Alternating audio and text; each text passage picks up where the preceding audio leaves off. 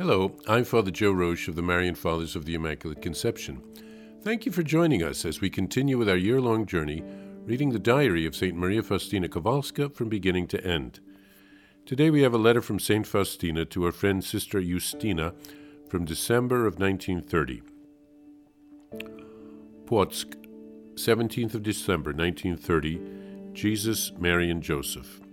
Dear Sister Justina, thank you kindly, dear sister, for the short note you sent me, and I am very sorry that I did not reply at once. The reason is that I intended to write to you for Christmas and at the same time share the wafer with you, dear sister, on this beautiful day of the Lord's coming to earth. Dear sister, may your heart rejoice boundlessly in God. Sister, do not put a stop to love, for love never says enough.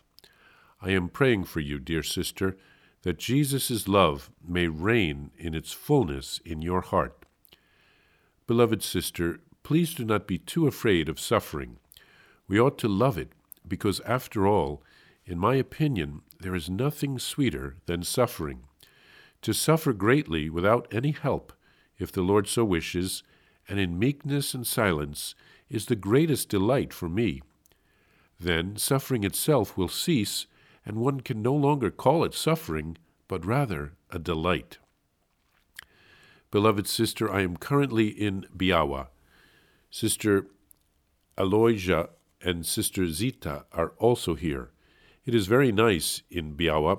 The farmland is quite vast. You know, sister, I am so happy that the Lord Jesus is here. He is everything to me. How is your health, sister? I heard that you have been sick. But after all, everything that comes from the Lord is good, health and sickness alike. The Lord knows what is best for us. Please give my kind regards to all the sisters. I embrace you, sister, and ask for your prayers. Sister M. Faustina. Sister Faustina writes to her friend Sister Justina just before Christmas of 1930, a little over a year since her last letter. She thanks Justina for the short note that she sent. She doesn't reply right away, but waits to reply around Christmas so that she can send her the Christmas greetings along with the Christmas wafer, very thin, which would be included in the Christmas card. On Christmas Eve, they would break a piece of the Christmas wafer from the friend and consume it as a way of being united in spirit with that friend. Faustina doesn't just speak about superficial things with her friend.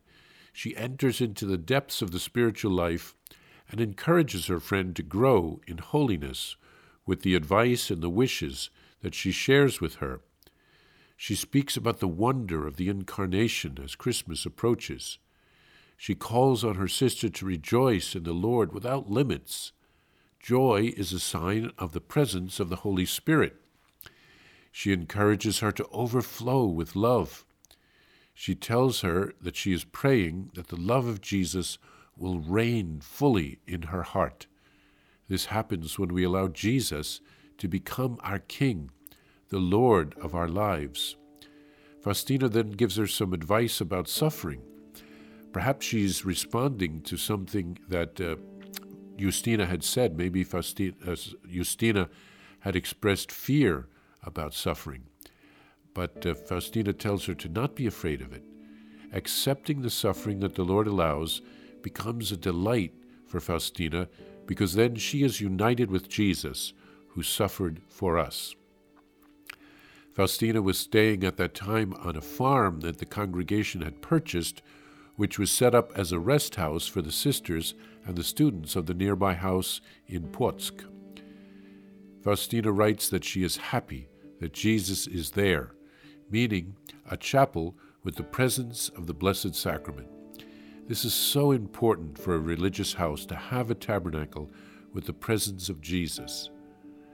Faustina writes, "He is everything to me." Well, that sentence says it all.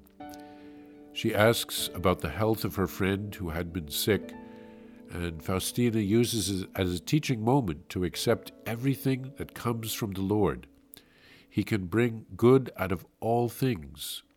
Our job is to accept our current situation and to offer it back to the Lord with love.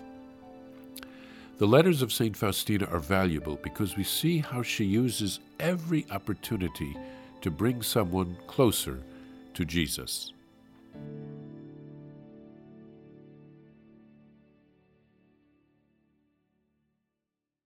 Please follow or subscribe to this podcast to receive the latest episodes and updates.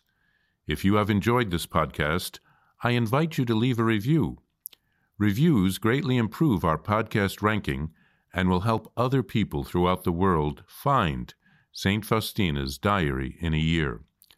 Remember, Jesus promised St. Faustina in Diary number 1075, souls who spread the honor of divine mercy are protected by God like an infant by a gentle mother.